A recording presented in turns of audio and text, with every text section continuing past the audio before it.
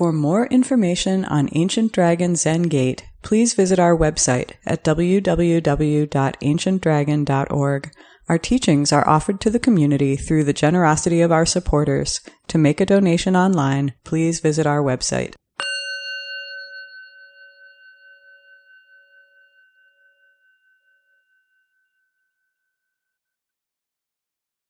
Oh, my ancient twisted karma, from beginningless greed, hate, and delusion, born through body, speech, and mind, I now fully avow. All my ancient twisted karma, from beginningless greed, hate, and delusion, born through body, speech, and mind, I now fully avow. All my ancient twisted karma, from beginningless greed, hate, and delusion, born through body, speech, and mind, I now fully avow.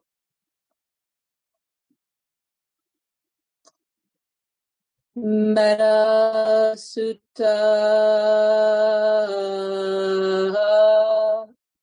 This is what should be accomplished by the one who is wise, who seeks the good and has obtained peace.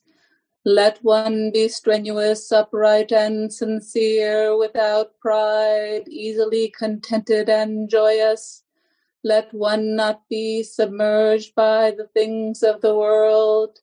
Let one not take upon oneself the burden of riches. Let one's senses be controlled.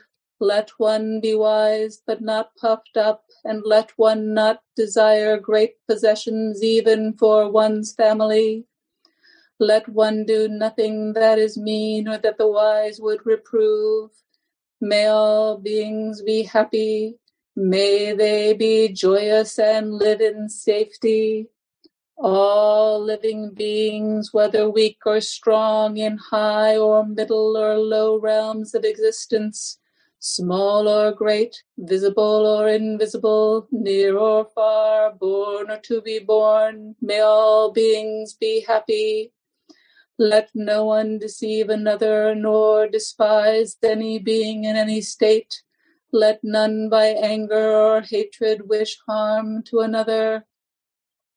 Even as a mother, at the risk of her life, watches over and protects her only child, so with a boundless mind should one cherish all living beings, suffusing love over the entire world, above, below, and all around without limit. So let one cultivate an infinite goodwill toward the whole world, standing or walking, sitting or laying down. During all one's waking hours, let one practice the way with gratitude, not holding to fixed views, endowed with insight, freed from sense appetites. One who achieves the way will be freed from the duality of birth and death. May all awakened beings extend with true compassion their luminous mirror wisdom. With full awareness, we have chanted the Metta Sutta. We dedicate this merit to our original ancestor in India, great teacher Shakyamuni Buddha. Our first woman ancestor, great teacher Maha Prajapati. Our first ancestor in China, great teacher Bodhidharma. Our first ancestor in Japan, great teacher Eihei Dogen. Our first ancestor in America, great teacher Shogaku Shunryu. The perfect wisdom Bodhisattva Manjushri. May all the Buddhas and Bodhisattvas extend their compassion to the benefit and well-being of all sentient beings, and to our great abiding friend Mary Traegert. May she find her true place in the Buddha way.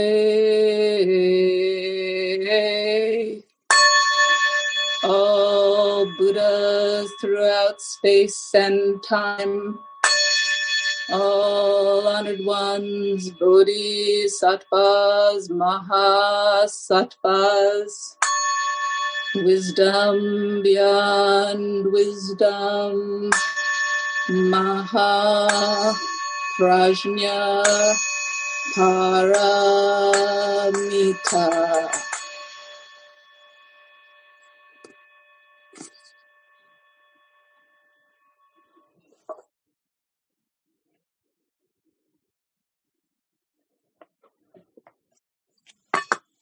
And now Taigen will introduce our speaker. Good evening, everyone. Maybe you all know Beau Golwitzer, or Tenzo. Beau is going to talk tonight about his experiences and practice. So thank you so much, Beau. Thank you. It's awesome to see so many familiar faces. Thank you for inviting me to speak tonight, Taigen. I really appreciate it. So as Taigen mentioned, and as probably 99% of you know, I'm the Tenzo at Ancient Dragon. But kind of putting this talk together, I realized that I hadn't cooked food for anybody. Well, except for my wife, for 11 months or something. It's kind of nuts. So I miss it. And I miss seeing a lot of you on a more regular basis. The title of my talk is Why Me, or Wanting Things to Be Different Than How They Might Be. So in the talk, I'm going to talk about a little bit, my experience in the last 11 months, the pandemic being sort of tightly in conjunction with my journey as a first-year elementary school teacher in the Chicago public schools. So I'm going to tell the story of that and then talk about some of the practices that have helped me and the stories that have helped me sort of navigate some of the challenges of that. First off, I want to acknowledge a book that I just finished, Black and Buddhist, and specifically the last essay of the book, which written by Ruth King. And this essay is called Wholeness is No Trifling Matter. And in the book, Ruth King talks, and everybody can hear me okay? Oh, okay, great. Thank you so much. Love seeing all those thumbs. So in her essay, Ruth King talks about a mantra that she practices with, and and the mantra is, life is not personal, permanent, or perfect. And, I just read this essay a few weeks ago, but it really hit home for me and has been very, very helpful for me in these last few weeks. Of the three, life being not personal, permanent, or perfect, not taking life personally, that's the one that I've been sort of especially working with, and hence sort of the first part of the title. And I've noticed this why me pattern for myself in the last year. I mean, I'm sure it existed before that, but I've become more aware of it in this last year. Thanks to my practice and thanks to Zazen.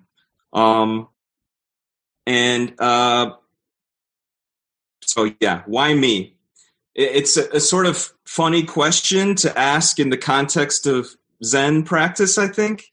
So, of course, why me? In other words, why is this happening to me? But also, why me, as in what bizarre and sort of miraculous forces have come together to put me in this particular place, this time, this body, etc., and all this impermanence and imperfection. Obviously, why me is taking things extremely personally. Why me is asking why the whole world might somehow be arrayed against you in this moment. Why me is a funny thing, I think, to ask in the middle of a global pandemic, as if, such a thing as a pandemic could be arrayed against you personally. And I find my experience with why me, when indulged too much, can be a major sort of energy suck, and kind of can undermine my ability to act, to go on, to respond skillfully. So as I mentioned, this past year has given me, past 11 months maybe more specifically, has given me a lot of opportunity. Already being inclined to ask why me has given me a lot of opportunity to ask why me. So a couple years ago, just to give some background, I decided that I would switch from teaching college to teaching elementary school.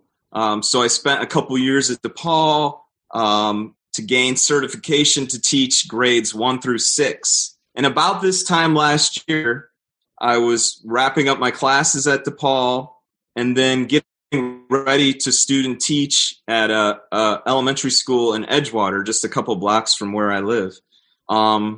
Then, right around this time last year, I think we obviously you started to become more and more aware of the coronavirus. And I remember very specifically, in March, we were all kind of tracking where the virus was, trying to predict maybe what was in store for us in particular. And a lot of us were using Italy as a model, right? Because the virus had hit there a little bit earlier than us. And so we were sort of seeing, what measures they were taking to see maybe and to predict what measure would have to take here. And I remember reading and seeing that they had closed their schools, which was, so I was, and that they had done, and there was this kind of they were approximately like 10 days ahead of us in terms of these measures. And I remember counting the days on my calendar to see, like, okay, let's say given this 10-day period, what would that mean for us closing our schools if we had to take that measure? And those 10 days, I counted them, they ended on the day that I would start, I was supposed to start student teaching at this school in Edgewater. And that ended up being true. So the day that I was supposed to start student teaching at this school was the day that the Chicago Public Schools closed. So that was my first opportunity to ask, why me? Why did I have to be student teaching in the midst of this apparent global pandemic? I mean, I didn't know what that was the case then. I thought we might be closed for a couple of weeks. What would this mean for my certification, all this work that we had done the last couple of years to get to this point? Would I have to wait to get certified in the fall? Would I have to pay more for my classes, etc.? So in that way, you can see how this why me question can kind of compound upon itself. Eventually, I would student teach, but in a reduced form. I ended up making, instead of being in a class of fourth graders 5 days a week, I made videos, and that was basically the extent of my student teaching. But I would get certified. The state kind of passed us along and said we didn't have to do all this testing that we would normally have to do. Certified, no problem. But somehow, that didn't stop the the predilection towards why me for a job. And that was hard, It was a few months of looking for a job. And the question occurred again, why me? Why did I have to be looking for my first elementary teaching job in the middle of a global pandemic? Why was this happening? Why did I have to be a candidate who could not show that he had, student taught in the normal, typical way? But I didn't find a job. What then? So again, these questions compound. The pitch of them gets higher and higher, and they tend to sort of outshout your rational mind a little bit. And so, yes. And the point of them didn't feel like, the point of why it doesn't feel like you need to answer it, but to kind of keep asking you these questions until you get sort of exhausted. But then I got a job, right? So you're starting to see a pattern here. Despite all this why meing, things kind of work out here and there. So I got a great job teaching fourth grade science and social science at a terrific school on the near South Side. A really impressive, but then somehow this did not stop me from this pattern. And it's worth saying here, that this isn't meant to sort of beat myself up for the why me. It's just to try to see it clearly. I don't think of it as like good or bad. It's just, what's happening in my mind. So anyway, after getting my job teaching, then I had to teach. And again, we're in this global pandemic. And so I was teaching, at the beginning of the year, we were teaching remotely, and actually we still are. So I was trying to teach 9 and 10-year-old fourth graders through Google Meet, which is Google's version of Zoom. So why me, right? Why was my first teaching job on a computer like this? On the second day, one of the students said out loud on the Google Meet that she missed their old science and social science teacher. Why me, right? You call on kids to answer questions, and when they would unmute, it'd sometimes sound like, a 16-piece brass band was playing in their house. Why me? Those first couple of months, it wasn't unheard of for kids, to ask me why I look so tired. Why me? Why me? Why was this happening, right? And I was counting the days, honestly. That first period of teaching was really difficult. Day 1, I was counting. Day 2 of 180 days. Probably not the best way to be passing the time. And like a lot of first-year elementary teachers, I was really wondering if this was the right decision that I had made. I was Googling other jobs that I could get with my teaching certificate like a weekend. And at night, I ate a lot of cookies and watched a lot of the British baking show. But things started to settle in a bit, at least. And then at the end of November, actually on the night that we were all going on Thanksgiving break, the district CPS announced that we would be going back in person into the buildings, that we would be returning to school theoretically at the end of January. And this, as you can imagine, started a whole new round of why me? Why was my district sending me back into a building when we were in the middle of, at the time, and it's abated a little bit now, but at the time, a pretty severe second wave of the virus. And when that seemed to be only getting worse and worse from there, why did I, a lot of this why me is, why do I even have to be thinking about all this on top of just managing the day-to-day of a first year of teaching, right? And that was over 2 months ago now. And, as of today, we're still in that struggle of reopening or not. I don't know how closely you've been following the news, but we were supposed to be back in the buildings, I was supposed to be back February 1st, all of elementary teachers. But the union, has, we out of things essentially, and we've stayed remote despite the wishes of the district. And so negotiations have been ongoing with that. And right now there's a proposal before us about, reopening. And I think probably as we speak, the House delegates of the Chicago Teachers Union is voting on whether or not we will accept that proposal. So again, to personalize that, as would be a tendency, why me? We have these 2 or 3 union meetings a week now. That wouldn't be the case if we weren't going through. Why me? Right. Why me? Why am I having to shoulder all this uncertainty along with the normal amount of uncertainty that would come with being a first-year teacher? Why do I have to worry about what would happen if I was forced back into the schools and contracted the virus and brought it home? What would happen then? What if I made my wife sick? Why me?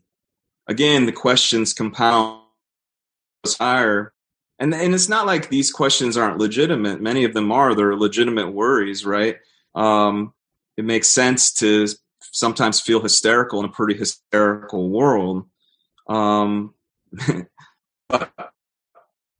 So this is why that mantra of Ruth King, life is not personal, permanent, or perfect, has been really important for me in these last few weeks. So life is not personal. The pandemic is not personal. The virus is not personal. Obviously, remote learning is not personal. I don't have to take personally when a student is not on camera or not engaged necessarily in the lesson. There's so much going on in the lives of these 9 and 10-year-olds, right? Like, I know that. I can see that when they have their cameras on. They have siblings. Some of them are taking care of their siblings as their parents are working. They're playing Fortnite while we're in class, so they're busy. It's a variety of things. The labor struggle is not personal, even if it touches on a lot of things that I care deeply about. I don't have to treat it personally. It's not like it's Beau versus the mayor. It's so much more than that, right? That's part of what practice helps me to realize. It's about all the causes and conditions that set us down in this moment, all the causes and conditions that make me up, thus calling that original me, why me, into question in the first place, and all of the causes and conditions that make the mayor up too, all of us, all of the union members involved in the negotiations, all the causes and conditions which brought us this pandemic in the first place, and our response to the pandemic, which sets us in this very difficult place in the first place, I think. So I don't have to take all those causes, those innumerable causes and conditions personally. In fact, it's a deep irony that I would think that I could.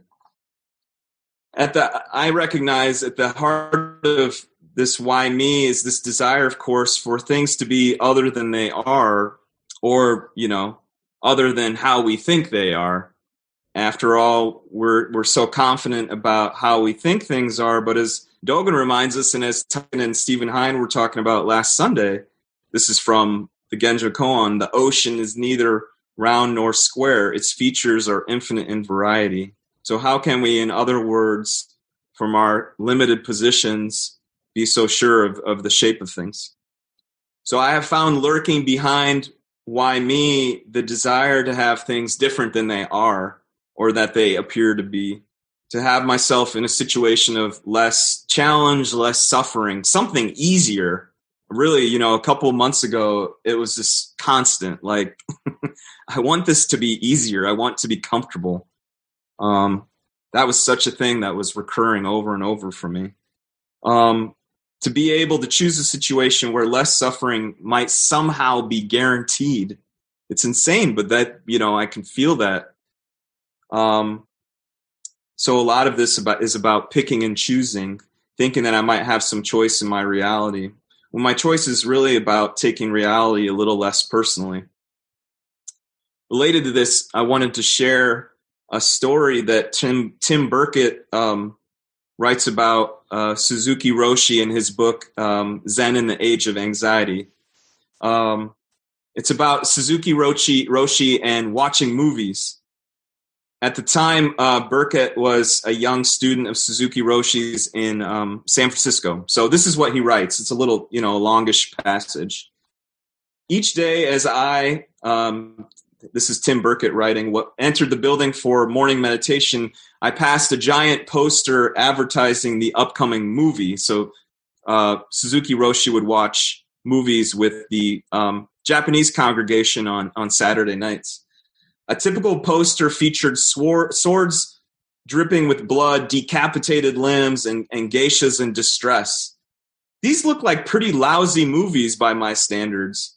When I wanted some entertainment, I went to North Beach where they showed artistic movies that had some depth and were emotionally moving. I felt bad that my teacher, Suzuki Roshi, had to watch those B-rated imports. One Sunday morning, Suzuki looked tired. Do you have to watch movies every Saturday night? I asked. Oh, yes, he said cheerfully. We watch movies together on Saturday nights. Oh, I'm sorry you have to watch those movies. Do you like any of them? I asked. Oh, I like them all, he said. He liked them all? Apparently my teacher was pretty unsophisticated when it came to movies. Burkett goes on, this was during a time when my Zen practice had become very difficult. It was my can't get no satisfaction phase, and all sorts of memories and fears were coming up in my meditation. Over and over, I relived past dramas and projected them into the future, rehearsing how I wanted to be different. The stillness and joy I'd experienced my first months of Zen practice had vanished. I seemed to have no control over the images that cycled through my mind on and off the cushion. So, and then I think, let's see. I like them all was a teaching that I didn't recognize until much later. This is Tim Burkett still writing. Even though I didn't understand the significance of those 4 words at the time, they stayed with me. Suzuki wasn't judging the movies he saw. He wasn't comparing them to the artsy films playing at North Beach. He was simply present, attentive, and engaged. This was his way. So this had me thinking, without downplaying what we've all been living through for these past 11 months, with all its, tragedy, maybe we've been in something of a B movie ourselves, right? Like a disaster film with whose implausibilities would be laughable if they weren't so tragic. I mean, and here I'm thinking of some of the characters from this past year. I'm not going to name them. I'm sure you know the names of many of them, right? So I'm not proposing that reality is exactly a B movie. So if reality is not exactly a B movie, then sometimes can we not see that at least the movies in our heads are B movies, messy, melodramatic, poorly scripted, sort of sometimes poorly acted. Certainly the movie that plays in my head entitled Why Me takes on these qualities. They're disaster flicks filled with all kinds of catastrophes, whether the catastrophes have happened or not. The question isn't whether to have these movies or not. I think they happen. They're there. They occur. It's, for me, what to do with them, how to watch them without getting subsumed by them, how to watch them without telling the sequels 2, 3, 4, 5, and 6. How to not take them too personally if they are indeed movies. More than even watching them, after Suzuki Roshi, how to like them. How to maybe even and I don't know if this is possible or not, but even love these kind of catastrophe flicks that play through your head. And then the same would go for reality, for this disaster film we find ourselves in. How to like it. I'm proposing, without knowing if it's possible, how to love it, and how at the same time how to ride it without getting drowned by it. Ruth King writes that she discovered through meditation, through awareness, that she could, quote, ride the energies of persistent and disturbing thoughts and emotions without interference or personalization. When I did this, she writes, I found that old traumas and pain came out of hiding, and I could then honor and dissolve them. I discovered that I could tolerate being vulnerable and rest in tenderness, and I became deeply acquainted with ease and joy regardless of my circumstance.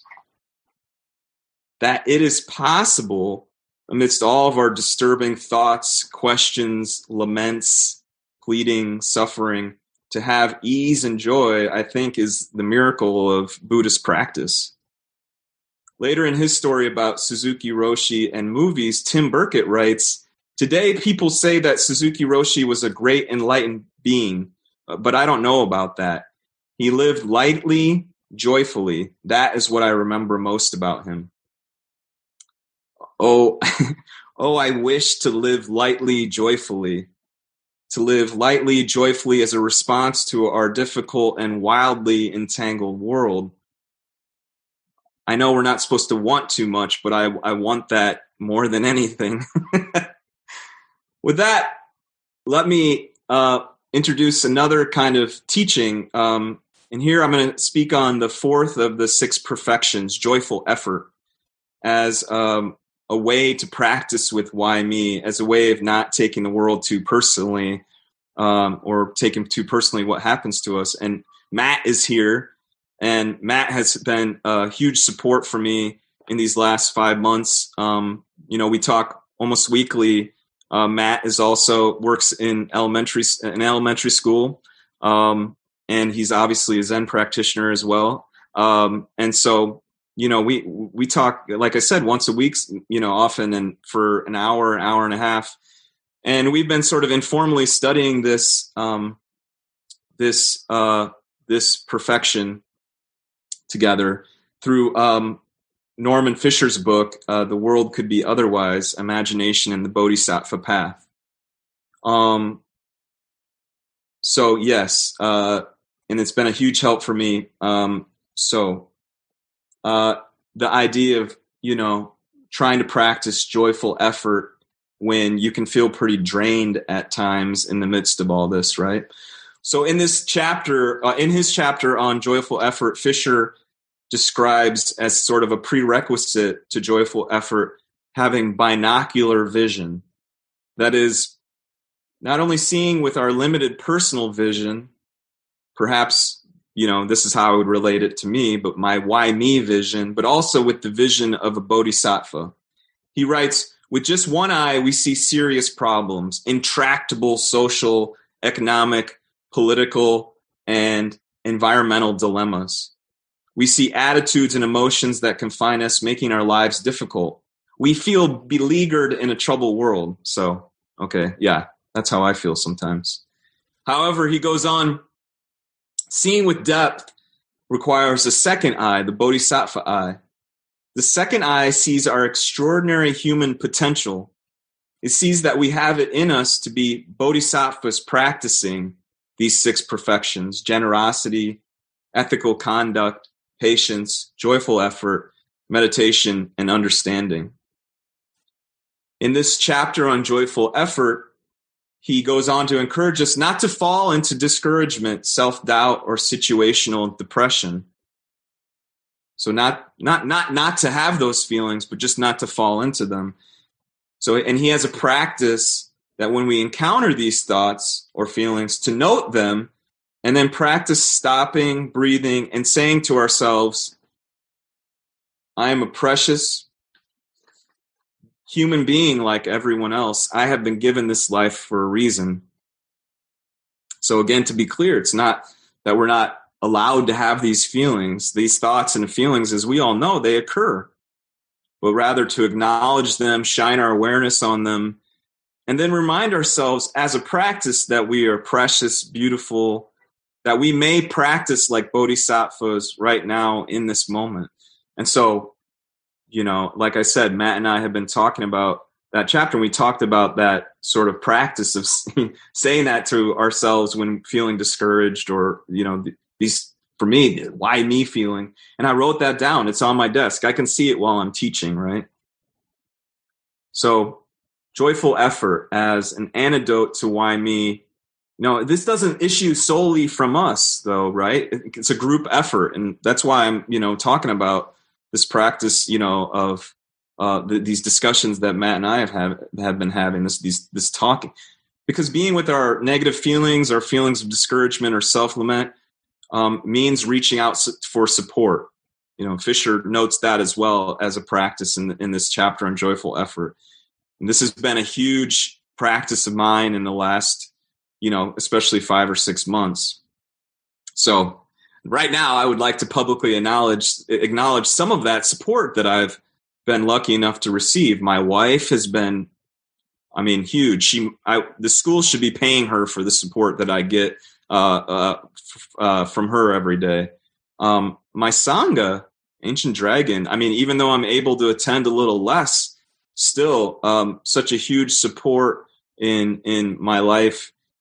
Matt, like I said, to be able to have these conversations on teaching in our practice has been major. I have a therapist who I engage with pretty consistently, who's been a huge help for me, my family, my colleagues at school who literally I've never met in person, but have been a huge support to me. And then I have to shout out, especially in this moment, my union, the Chicago Teachers Union. I don't know. It's kind of wild to me to consider where I would be or where we would be, where all teachers, paraprofessionals, all the people represented by the union would be without the willingness to stand up for ourselves and engage. There was no plan before. It was like, here's 3 masks and go into the classroom before our union stepped up and got, real engaged with this. And now there's a plan. I don't know that this plan is going to end up being the final plan, but that's a huge, to have the security of that solidarity is major. And I want to say too, here in this period, the Buddha has been a support, right? Like, I don't know that I would have thought that way exactly before this experience, but I just want to include the Buddha here, like, and all Buddhas, the innumerable Buddhas who make up our world. And, I feel supported by, I don't know exactly what to call that, but their presence. So looking for that support, reaching out for that support, that's stretching beyond ourselves. That's stretching beyond the limited point of view that comes with why me. And joyful effort allows us to practice in any condition. That's the promise. Allows us to practice amidst the global pandemic or no global pandemic. Allows me to practice in remote learning or no remote learning. Allows us to practice whether we are locked out of our classrooms or back into our classrooms. Allows us to practice while we're sick or not sick, while we're employed or not employed, throughout whatever suffering we might experience. Even to practice through our limited mind when our why me mentality crosses our thinking, however long or briefly. We can practice joyful effort even when it seems we can make no effort at all. In his chapter on joyful effort, Fisher talks about one of his favorite Zen stories relating to this, and one I'm sure all of us almost are familiar with, and it's about Master Mazu. And so here's Fisher first, kind of on Master Mazu. Mazu was said to be a huge man, 7 feet tall, mighty and scary, with more than 100 fully trained disciples. It takes a lot of joyful effort to train even one disciple. Okay. I have 60 fourth graders, so that's not quite 100 disciples, but it takes a lot of effort to teach 60 fourth graders too. Anyway, having more than 100 disciples is quite a feat, never equaled as far as I know, before or since. In the story, Mazu is sick, perhaps very sick, perhaps at the end of his life. He is lying in bed in a very reduced state, helpless like a little baby. His attendant asks him, "How is your health today?" Mazu replies, "Sun-faced Buddha, moon-faced Buddha." Fisher goes on, "Sun-faced Buddhas are vigorous Buddhas who live for many eons in full strength. Moon-faced Buddhas are cool, quiet Buddhas who live for a day and a night." So Mazu is saying, and this is Fisher, in effect, yes, I am a wreck, but I am a Buddha wreck. Whatever condition I am in is the perfect condition. In any condition, I have what I need to practice joyful effort, to be a bodhisattva in the appropriate form and style to fit the occasion. I felt great relief reading the phrase Buddha wreck. I can relate to this right now. I think I have spent a lot of these last several months being a wreck, all right? A teaching wreck, sometimes a husband wreck, a Buddha wreck. My practice, I'll admit right now, perhaps to your terror, is not perfect. I sit, but I don't sit very well. My mind races with the world. Sometimes I remember to breathe, sometimes not. Once in a while, I even check the clock to see how much time I have left to sit. When I chant, which is not often, my chants are a little off-kilter, crooked. I'm thinking about other things. I haven't attended our Zendo as much as I'd like because I don't know if I can spend another minute sitting in front of a screen. In these last several months, there have been times I felt very far away from practice, felt so wrapped up in the world that I could not see very clearly at all. And then on the other hand, there are times where I never felt so close to practice, again, to the Buddha, to Buddhas, than I have ever felt before. I'm a wreck too. It's not perfect. It's not permanent. I try not to take it too personally. So, thank you. And I'm happy to, the point of this is to have dialogue more than questions even. So I appreciate anything anyone in this group has to say. So thank you.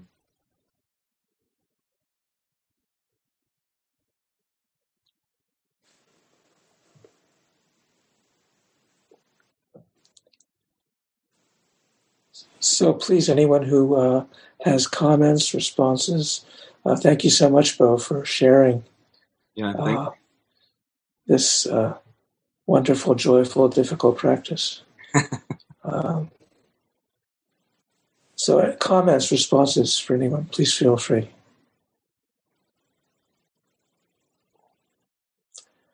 Are there any other Buddha Rex here besides Beau and I?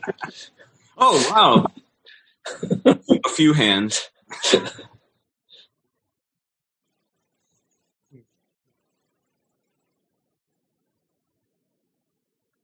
Oh, do you want me to call? Matt. Oh, yeah, great. No, I'll call Matt. Matt's kind of the hero of the story, right? Yes.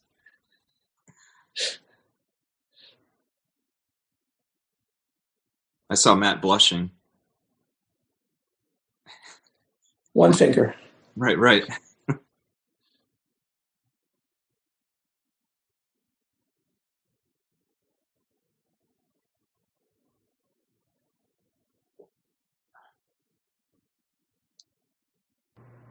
I have great faith that we will be hearing Matt sometime soon.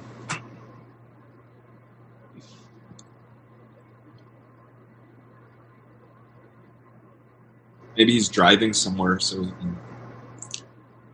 He looked like he was sitting in a closet. Matt, can you hear us?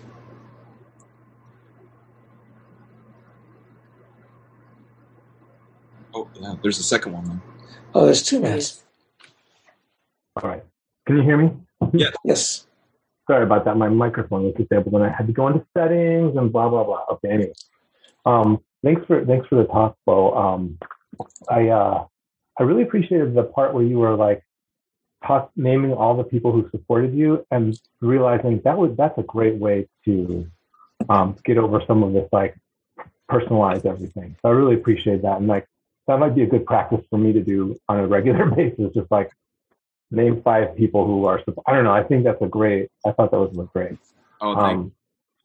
And I really appreciate this, just all of the personal stories you brought and just being open to how, a Buddha wreck you are.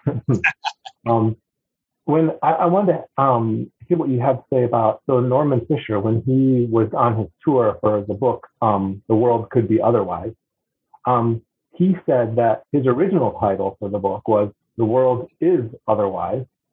And so I kind of think it's interesting, like these two titles are like, it's almost like two titles for a book like this. So what do you think of that? Anything you want to add to that? Or?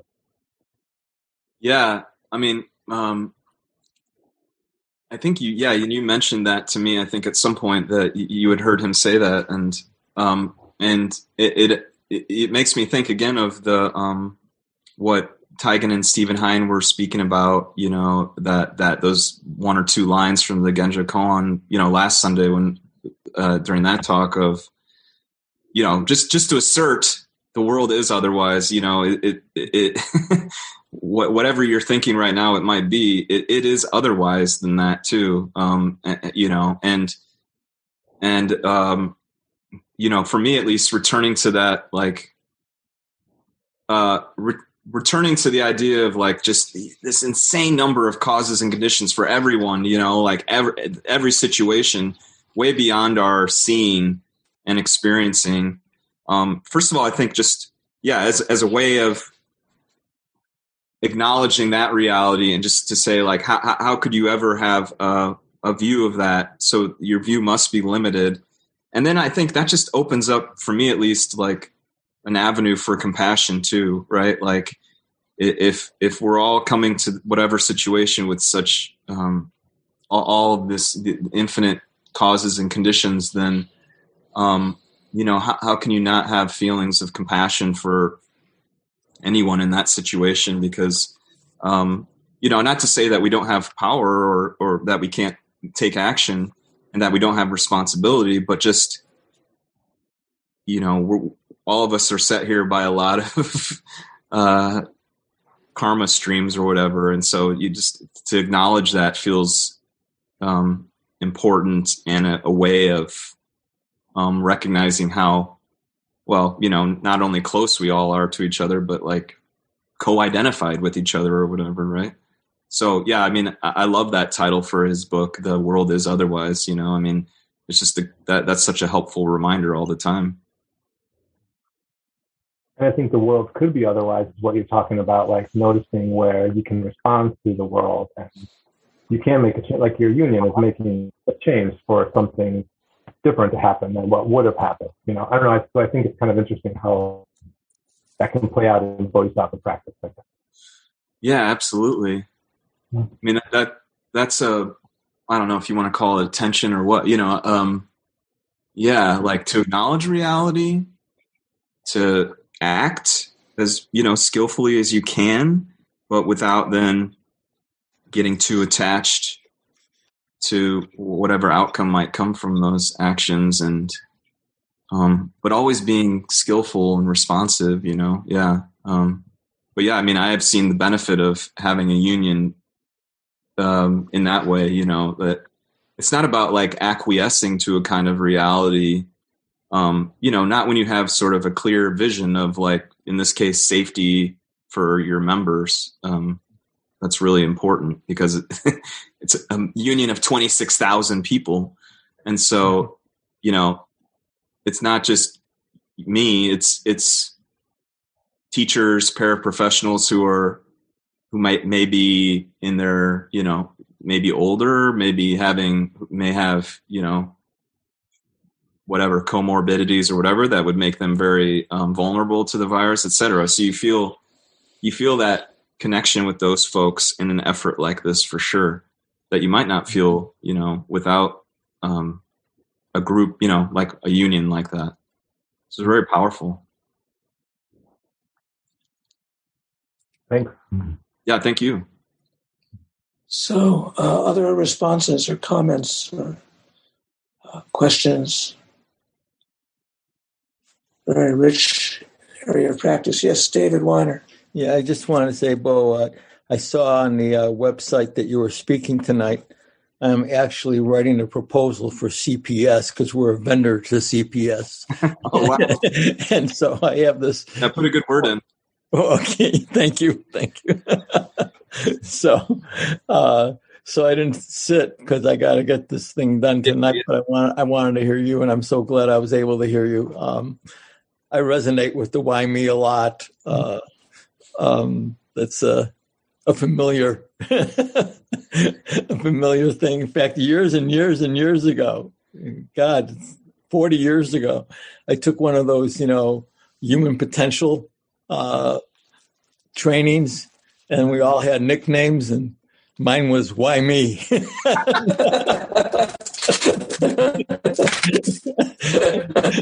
I finally sharing that.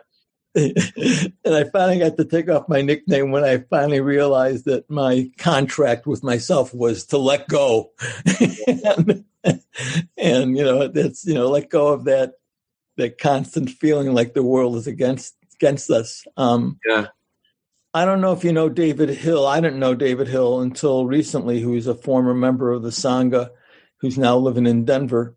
Yeah. And he's there on Thursday morning with Hogesh. Yeah, I've been there once with him, yeah. Yeah, and he has that same thing. He said the same thing about it's not personal and it's not permanent.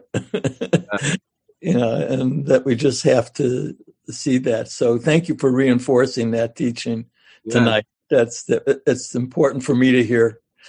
So thank you for saying it. Yeah, I appreciate that. Thank you for coming tonight. It's great seeing you. Yeah. Thank you, David. Dylan, did you have your hand up? Well, so you brought up a lot of very important things in your talk, but I really lit up when you started talking about B movies, and so I wanted to talk about B movies with you.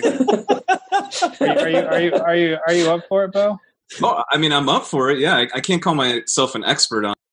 Well, that's what I was going to ask. Is like, so have you watched any during because I thought your analogy of the pandemic being the lost B movie of America being a great idea.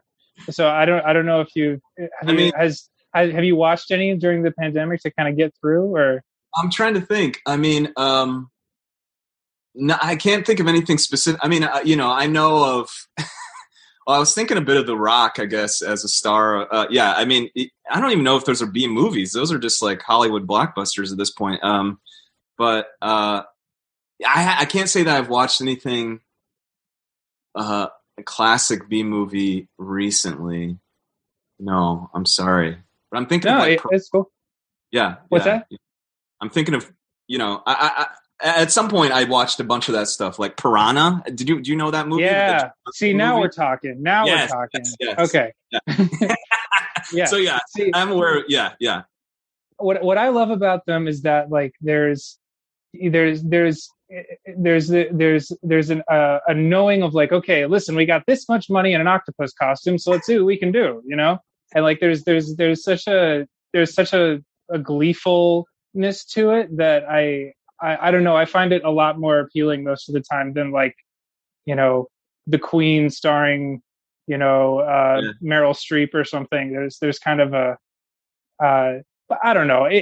There's just so much creativity in that. Like as you were demonstrating with like your pitch right there, So a lot of times, there's a lot of lost artistes or auteurs, like filmmakers like Fulci and Bava and like all these guys that were making drive-in movies that are actually like surrealist masters, but because they're making drive-in movies, nobody really gave them the time of day, So yeah, just standing up for the B movies. I love it. Yeah, I feel like they're like a little more DIY too. Like that because they weren't working with such huge budgets, they were a little maybe able to have their kind of personal vision expressed a little bit more. Exactly. So, Dylan, are you suggesting that we see our lives as B movies and just enjoy them? Or we could, yeah, sure. Yes. That's exactly what I mean. I mean, it was an idea that came up from reading that passage about Suzuki Roshi, and I'm like, wow, maybe that might be helpful at times, really. I mean, because it's kind of just unbelievable. Yeah, and you can't.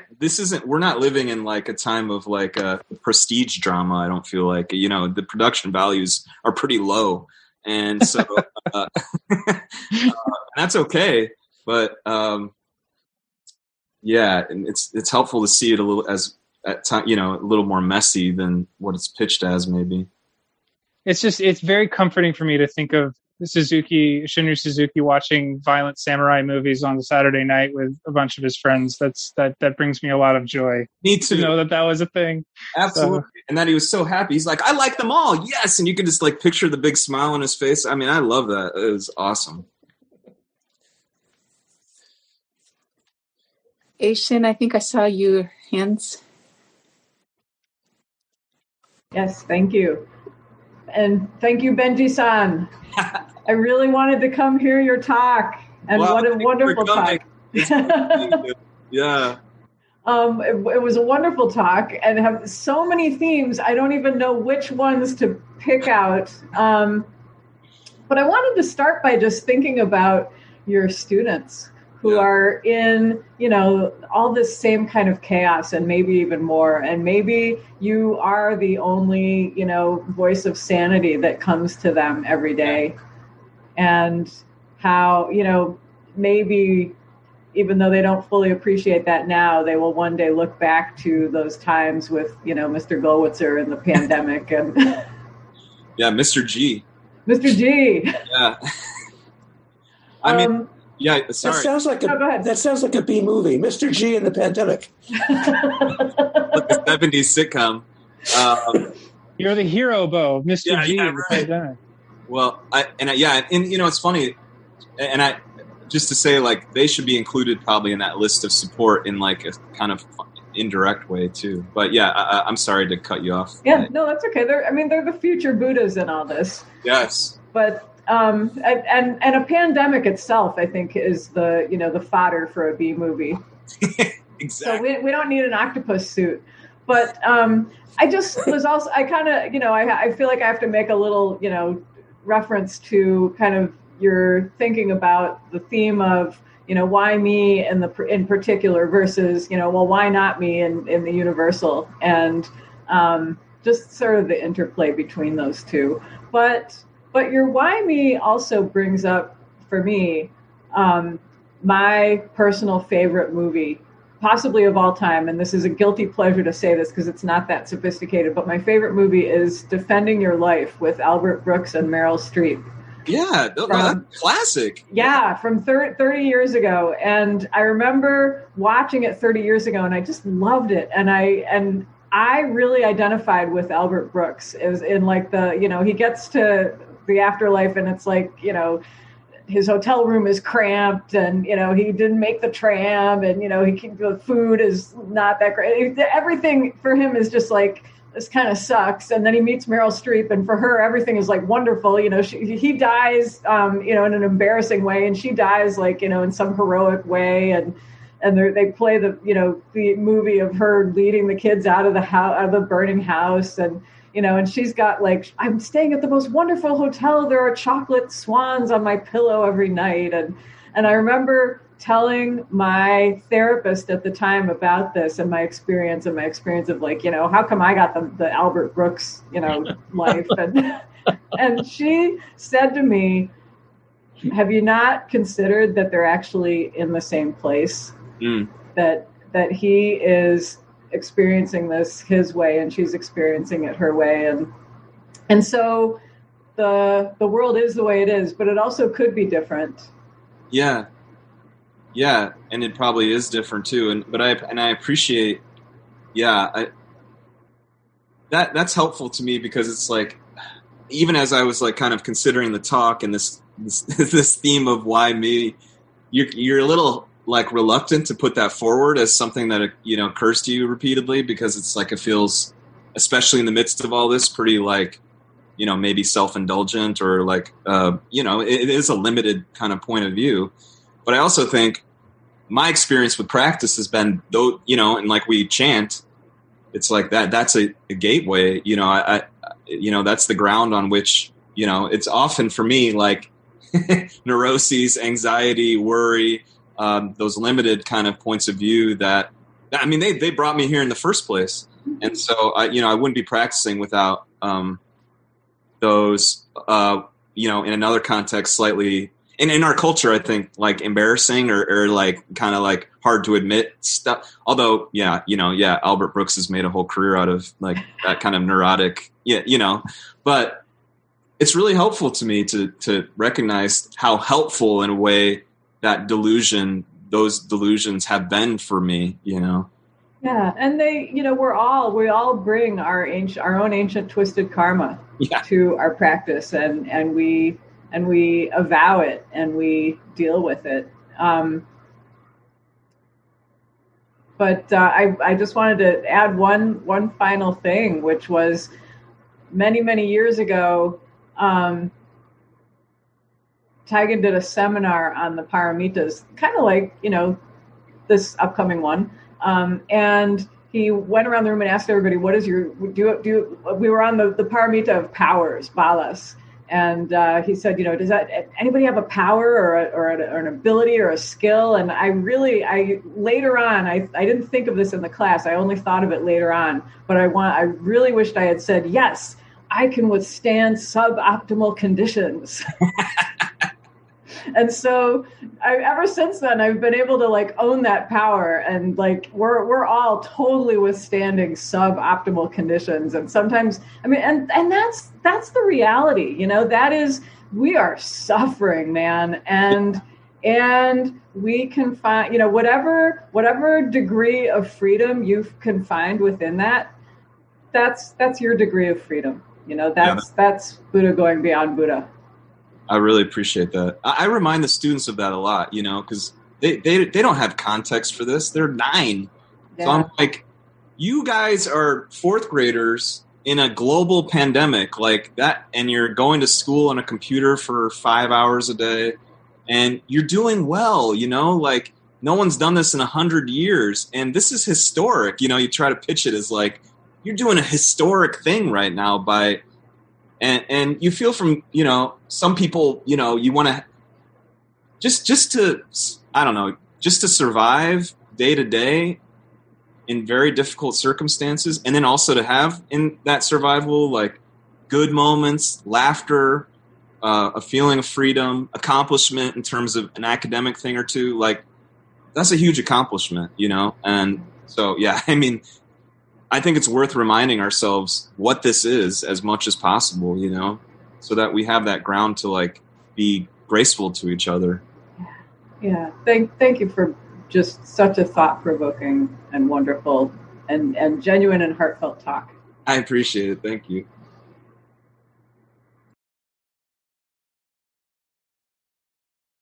Maybe we have time for one more comment or response. And I want to thank you, Aisha, for all that you said. And yes, we're the superpower of withstanding a pandemic. Yes. Mm-hmm. Mm-hmm. But anybody else comment, or somebody who hasn't spoken yet? If I may again, if no one has. David, go ahead, David. Beau, knowing that you've done improv, what's come up for me a lot when you're talking just now, especially, is the old improv game, and I'm using it in chaplaincy with the patients who are suffering from dementia. And the old thing in dementia was, you know, you try to give them pictures and bring them back to reality, and this is the way who you are. And the new way of dealing with it is using the old and so improv game. Mm-hmm. So, there's monkey in the trees. Yeah, it's early in the season for them. You know? It's amazing, you know. There's so many of them. Maybe we should bring one into the house. Oh no, we can't bring monkeys in the house. Oh no, we'll put pants on them. You know, and you just keep on going and let it go. That this whole pandemic is a great big and so improv. You're right, and yes and too, right? That's the other sort of improv. Yes and yeah. I've read about that, like that kind of work with people with dementia, where it's just, rather than kind of trying to steer them toward your reality, it's like, you know, and that's the element of play and improv, is just like say yes to whatever is being proposed and build from there.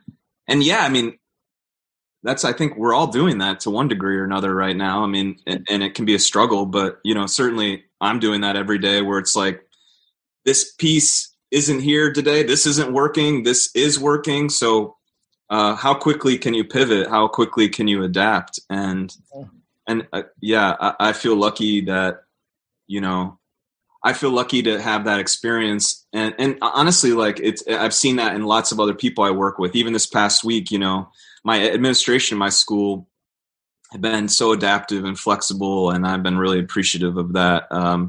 Cause that's what's called for here. But it's difficult to do when you have kind of an old idea or inflexible ideas of how something should be, you know? Yeah. So thank you. That's awesome work. I mean, I'm kind of jealous. That sounds like a lot of fun, honestly.